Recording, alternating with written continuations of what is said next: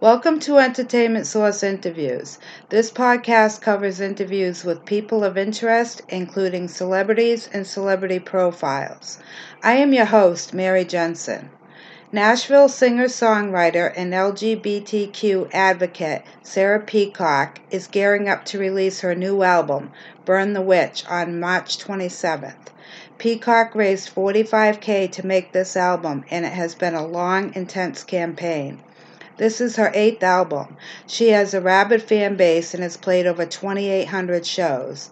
Burn the Witch comes from a period of self-discovery and personal crisis that culminated into an enthralling collection of songs that showcase Peacock's incredible vocal artistry and immeasurable talents as a songwriter. Here is a clip of the title track.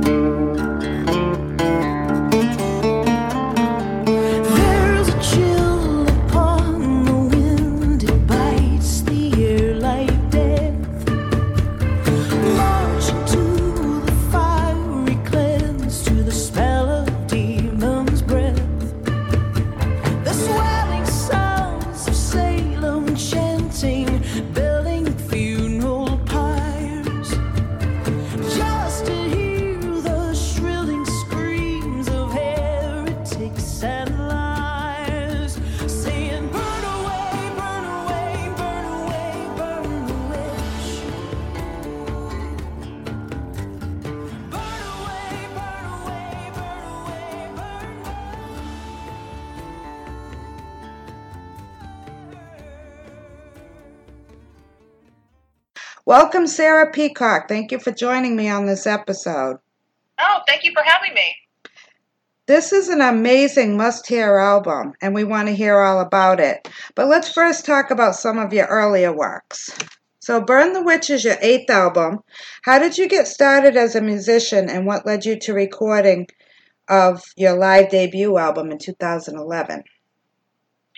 Well, as a kid, I always knew that I wanted to be a singer-songwriter. I grew up in the church, and I listened to a lot of contemporary Christian music. We weren't allowed to listen to anything else. So one of the artists that really inspired me early on was Amy Grant. It's kind of like hard to believe that I would say Amy Grant, but it's true. She was just a big inspiration to me. She was kind of the bee's knees, in the genre of music that I was allowed to listen to. And, I kind of just always knew really young as a kid. So I grew up playing piano. I grew up playing in church youth groups. I taught myself how to play guitar. Started writing songs when I was 11 or 12 or so, and then I went to Belmont University when I was 18, and I decided I was going to major in music. So that's what I did, and I hit the road as soon as I could, as soon as I possibly could. Couldn't wait to get out there and play music. But so my debut record was actually it's actually called Straight for Your Heart, and it was released in 2009 on an indie label out of Nashville, and that was my first record. And in between that record and the 2011 live record, there was a huge legal battle for the rights to my music and my publishing, and I was in the process of getting out of a very abusive relationship with that label entity. And the live at Eddie's Attic 2011 release was actually kind of a celebration of getting out of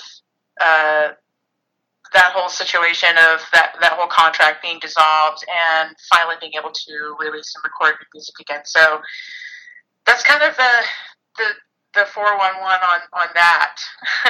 Okay, so maybe that's why I didn't see that album like on iTunes or anything? The 2009? It's up there, Is it? actually. I must have missed it. See, no matter Oh, how it's cool. much research I do, I miss something. That's okay. Yeah, so I'll have to check back for that one. But so that was released on your own label, you said. The the 2009 release was actually released on a label. Right, but and then the 2011, yes, the 2011 was on my own. Yeah, and then your next albums were too. Is that right? The Live from Red Clay and Albuquerque Sky, were those your? Yes, that's correct. All of those were released under my own label entity. Well, that's pretty good. Like right off the bat, having your own label and stuff. Because I find that so interesting. When musicians produce on their own label, with when you're doing your songwriting and performing, and you do it all. And so from there, what led you to signing with a label? Because you did sign after that for a while. Is that right? Yeah. I signed with a label in 2016. It was late fall 2016, and the label manager was a friend of mine, and we just developed a friendship, and he was having some good success with another artist, and it was kind of a thing where I thought maybe it would help me elevate my career at the time. And I had just come off of a very grueling couple of months on the road, and having been independent for several years, I was ready to try something different. I think, I stopped being so overprotective of my music and my songs, and, not as gun shy, with that friendship. And I just thought, why not? Let's give it a try. So I signed with them in 2016 and put out 2 projects for the label. Okay, so we definitely need to talk about the Melissa Etheridge cruise. So, yes. Like I said, I was on that cruise. I've been on all of them, actually. So, nice. And we're going on the next one. So, yeah, I'm kind of a Melissa fan, Oh, kind of, huh? Kind of, a little bit. So, for our listeners, Sarah was on one of the Melissa's special guests. Oh, see, I'm going to have to edit that too. So, Sarah was one of Melissa's special guest artists who performed last March on the 3rd Melissa Etheridge cruise. So I was blown away, and I've been a fan ever since. Now, how did that opportunity come to light for you? Well, there was actually I believe it was a competition where artists could submit through Sixth Man, which is they produce the cruise for Melissa, and you could submit through Sixth Man, and they had a competition called Soundcheck. Yeah. Okay. And so I made the top 10 finals, and then I made the top 5 finals, and then from there I made the final selection and got voted onto the boat, which is kind of cool. Yeah, that is cool. Yeah, I totally forgot about that, because I know like she lines up some musicians, and then I forgot she did the sound check. So yeah, that's pretty cool. Yeah, that you got voted on like that. Yeah. So wicked. I know. I can't even imagine like how psyched you must have been. I was so psyched.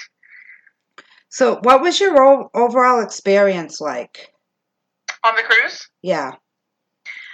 It was wonderful. It was busy. I think when you first get on board, it's just sensory overload and just music 24/7 going on. It's amazing. Everybody's having fun, relaxing, having more fun, listening to music. And, my sets were predetermined prior to departure.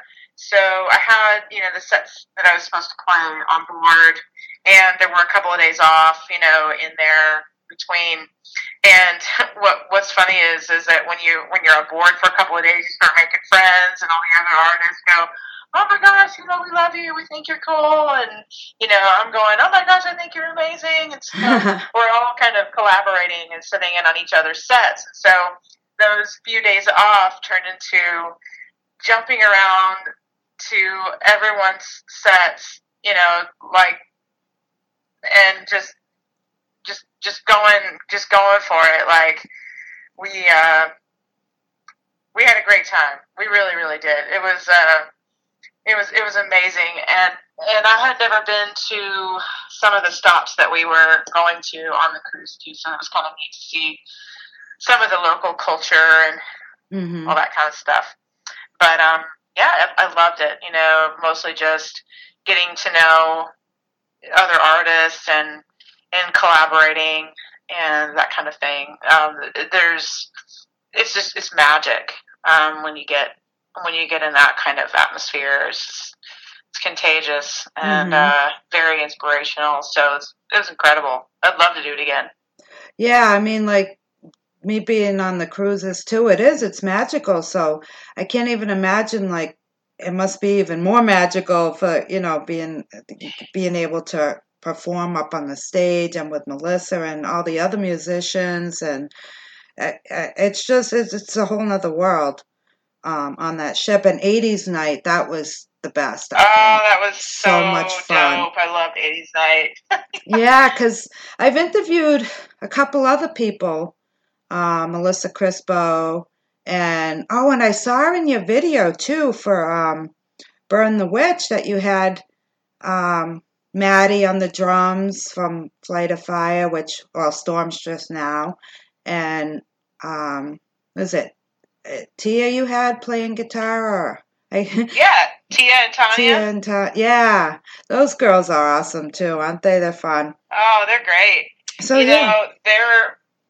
they're going to be touring with me quite a bit this year for my record release tour, and I loved meeting them on the cruise, and we hit it off. So their band, Flight of Fire, kind of dissolved last year after the cruise, and it kind of put them in a really cool place to take on some new projects, which, I mean, that was kind of to my benefit, and I kind of scooped them up and I was like, "Hey girls, you have some time, you want to talk about maybe going on tour, doing some dates together, and, as my backing band." And they were like, "Yeah, absolutely." So that's kind of how that whole thing came about.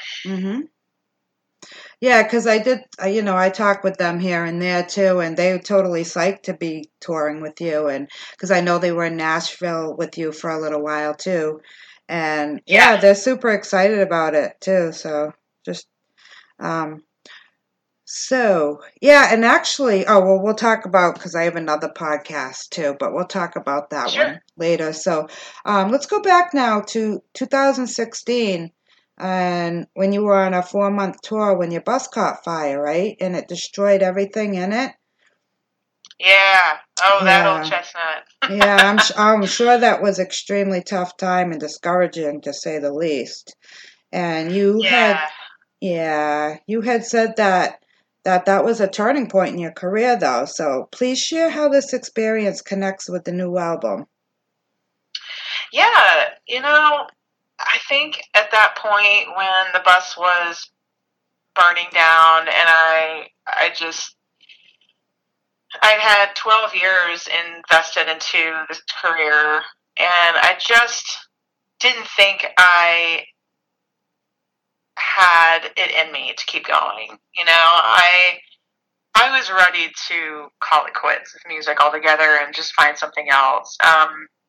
The bus for me was significant in a lot of ways. I think as a young artist, just starting out years ago, I'd always dreamed of getting my own bus, and I had one finally, so there was that dream that was dying. There was the dream that, that I could have like a safe, home on the road, and kind of like just have a sanctuary, and a little bit of separation between all of this traveling and constantly, being in front of people and having like a space that was my own out there, that was gone. And I think that the bus represented a lot to me, emotionally, spiritually, and just to watch it burn like that was tragic. It was one of the most difficult moments of my adult life, hands down, for sure. Losing a lot of my assets, gear, merch, personal belongings, things like that. Being stranded in the middle of really nowhere at the beginning of a tour. Losing the income, potentially, not having transportation to get to the shows that had been booked. And I was just done. I just didn't want to keep going. I can remember walking into this Roach Motel across the street from the truck stop, and we were covered in soot from head to toe. We were hauling things in that were salvageable, like in trash bags. And I just remember the front desk person at this motel just being so grossly unconcerned with our appearance, and like any normal person would look at us and go, "Oh my gosh, are you okay?" Like, and so it just solidified the fact that just how lonely it was, and how isolating it was, and how defeating it was. I didn't want to keep going, honestly. And the way that it shaked out after the fire kind of blew my mind. So a couple of days went by, and I was trying to figure out logistics and that kind of thing. When you go through a disaster, it's just kind of a blur, and you kind of have to figure it out as you go. And I started getting phone calls, and people were trying to send me gear, and somebody had posted a fundraiser, started a fundraiser on Facebook, and like, I guess in my own little tribe, it went sort of viral. And then within 3 or 4 days, I had about 10 grand, which kind of helped offset some of the cost of losing the bus and everything like that. There wasn't any like insurance for the bus either, so it was all just a total loss.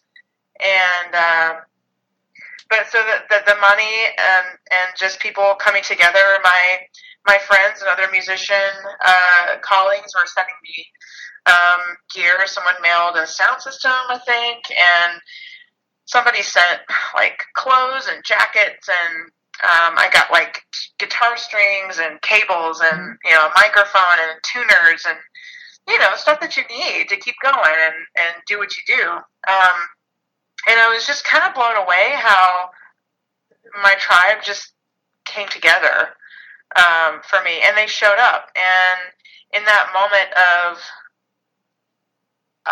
just wanting to give up and all that, it was amazing to see and to feel that energy saying, "Oh no, you don't." We believe in you, and music matters, and what you're doing is important, and we believe in your mission and what you're doing, and we don't want you to stop because we love you, and we know you're born for this. And to hear and feel all of that energy swarming around me I can't really explain it. It's really just kind of existential and spiritual, really is the best way to describe it. I knew, though, that people were talking to me, and they were telling me something, and that I needed to listen. Mm-hmm. So part of listening, the way I interpreted that was that I had to keep going. I couldn't give up. Like, whatever I needed to do, I just needed to pick myself up and figure it out, and just try to move on, and try to keep at it, and build in a little bit of self-care and being kind to myself along the way too.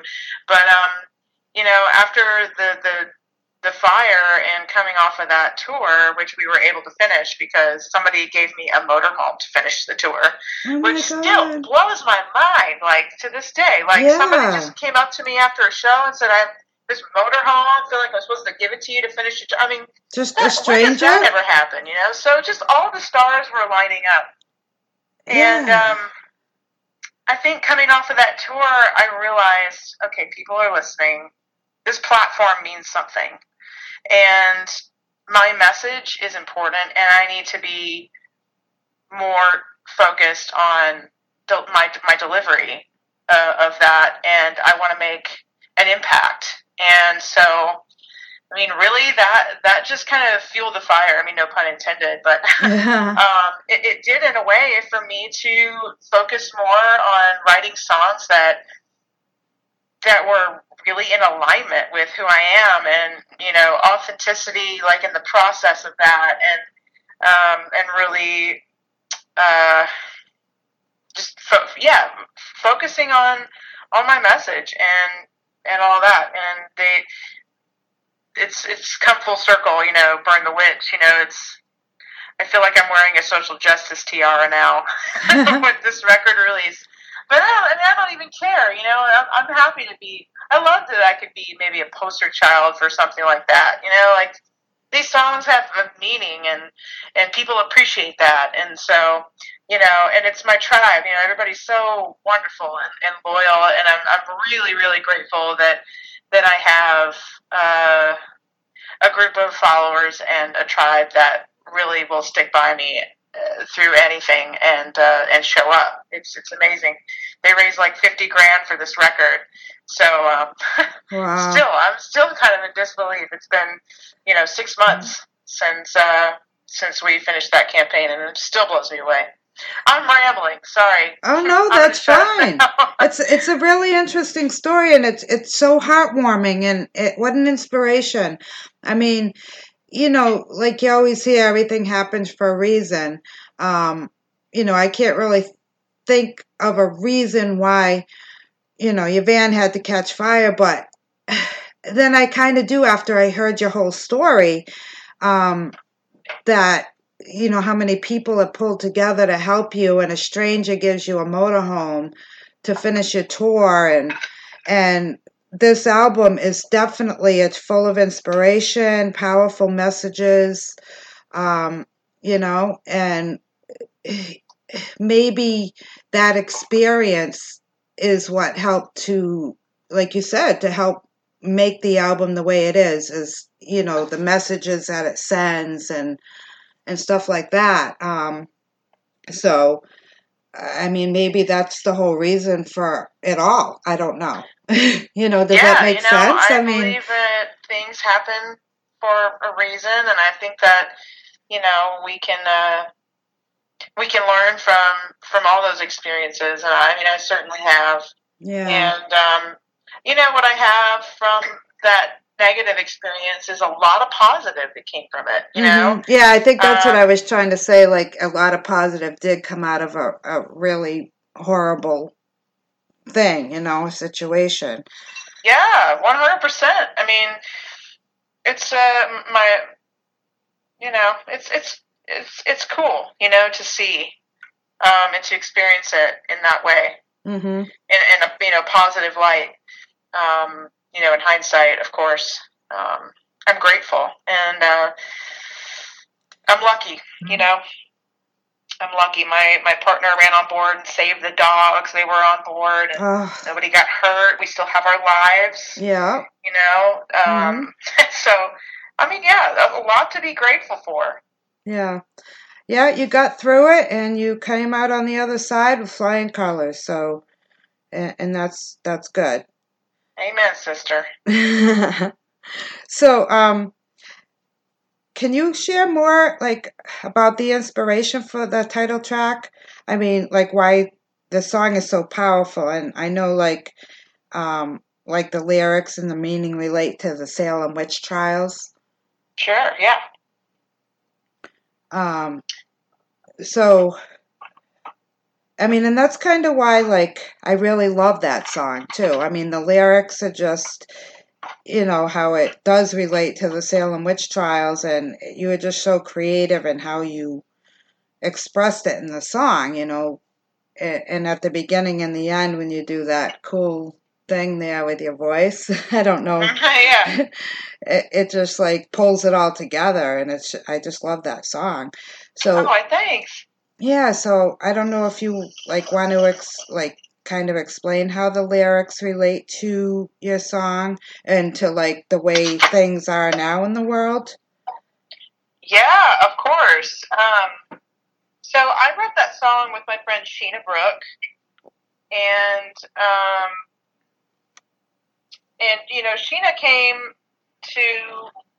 Sheena came to my house, and we were writing appointment. She said to me, "I want to write a song called Burn the Witch," and I was just kind of like, okay,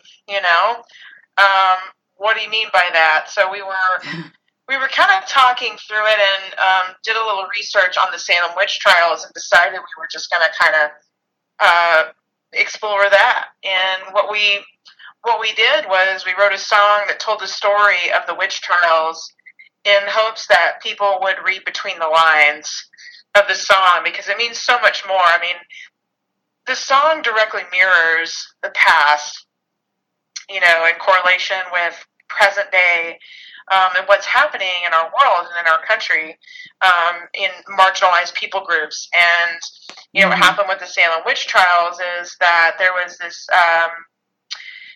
fear mongering towards people who were different, that didn't fit some kind of, mold. And that happens today. We have women, we have people of color, queer folk who are continually being delivered daily blows by the patriarchy. And I think that a song like Burn the Witch is very powerful, because it doesn't lyrically come out and say and point any fingers, but it's just history is a good reminder. And I think if we can all sit with that and read between the lines on this, I think it's pretty damn sobering, if you ask me. Mm-hmm. And Sheena and I both just had chills. We finished writing it. We knew we had a good one in the can. And it's funny, I almost didn't record the song, and I'm glad my producer talked me into it, because it turned out great, and I'm really excited about it. I'm excited about the record. And I'm excited that all this new material is so in line with who I am and what I'm all about too. So that feels good. Mm-hmm. Yeah, I love how it relates, and I think everybody should hear that song.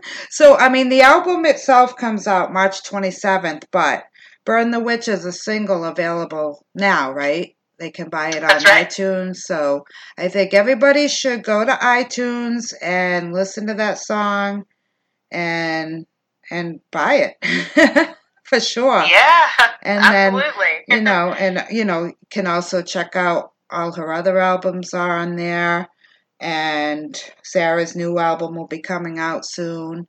And I know you're going to be doing a tour too coming up. Is that going to start around the time of the release of the album? Yeah, the tour is going to start. The tour is going to start in April, and it's kind of going to go through most of the year, up until the fall. Mm-hmm. And where are you going to be touring? All over the country? Are you going out of the country? Yeah, mostly U.S. dates.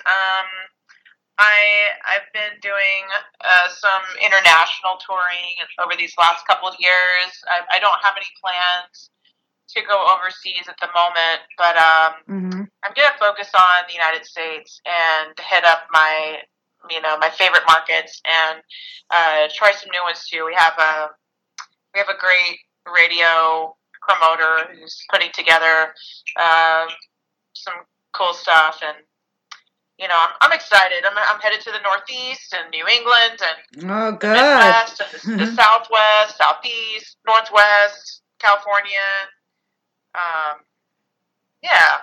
Yeah. All the frontier states like Colorado, Utah, Wyoming, Montana. Wow, that's exciting. And so Stormstress is going to be on tour with you, like the girls? Just the twins. Oh, the twins. Okay. Mhm. Okay. They'll be touring with me for quite a few of the dates. Yeah. Okay. Well, that's awesome. I'm going to keep an eye out, and when you're up this way, oh yeah, for sure. Yeah, definitely. I can't wait. I'll be looking for it. So now I know many of the songs on the album send powerful messages, and I understand the track "The Cool Kids" comes from bullying in your school. Yeah. And someone got beat up just because they were gay. And that's where the inspiration for the song came from? Well, the song is kind of that particular line is not like a true autobiographical situation, but the sentiment of the song is autobiographical. I was bullied in school relentlessly growing up. Mm-hmm. And mostly middle school and elementary school. And I sat down to write that song for my childhood memory of being bullied and teased in school growing up. And, I think as an adult, I realized, as I had to overcome the scars that the bullying left behind and find my voice in the world, that hurting people tend to hurt people. So, it kind of gave me inspiration to write the song "The Cool Kids," and I really believe that everybody is a cool kid, and I think the cool kids, as we remember them, in high school or middle school or whatever, they're just this figment of our imagination. I think that everybody has something unique, a gift and a dream that they can use to be an agent of change in this world, and I think that that's really what it's all about. We need to learn to love each other better. We need to, focus on empowering each other to carry that message of love forward, especially in our young people. So, the song is very deeply personal to me, and it really resonates with me because it came, from my heart. It was a personal experience having been bullied in school. So, and I think we all have something like that in our past we can relate to in some way. Oh yeah. Yeah, we had that at our school too, and and unfortunately it's still going on, and there's no need for it, but I mean it's what happens, but Yeah. and it's too bad that we can't change that. Right. But so let's talk about the last song on the album, "Hold Me in Your Heart." What does that song mean to you?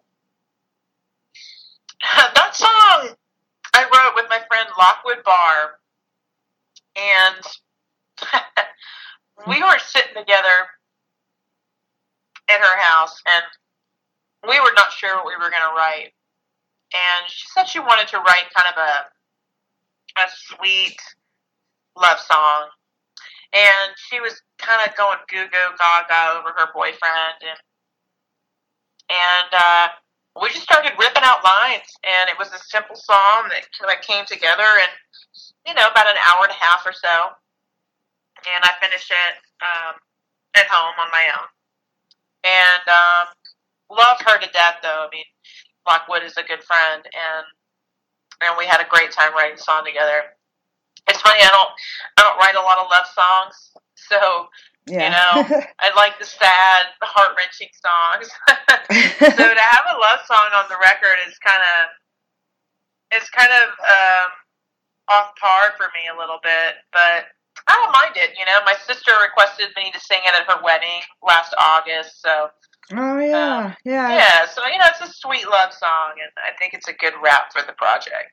Yeah. Yeah, as you were just talking now, I was just thinking too how great that would be for a wedding song. So I bet you a lot of people will end up using that. Yeah, that'd be cool, huh? Yeah. So, okay, we talked about your tour. Now, Burn the Witch is such an amazing collection of songs written from the heart. And you kind of just talked about it, some when you talked about the cool kids, for like the message you'd want to send to the world through your lyrics. Is there anything else you would like to add to that? That message from the album as a whole.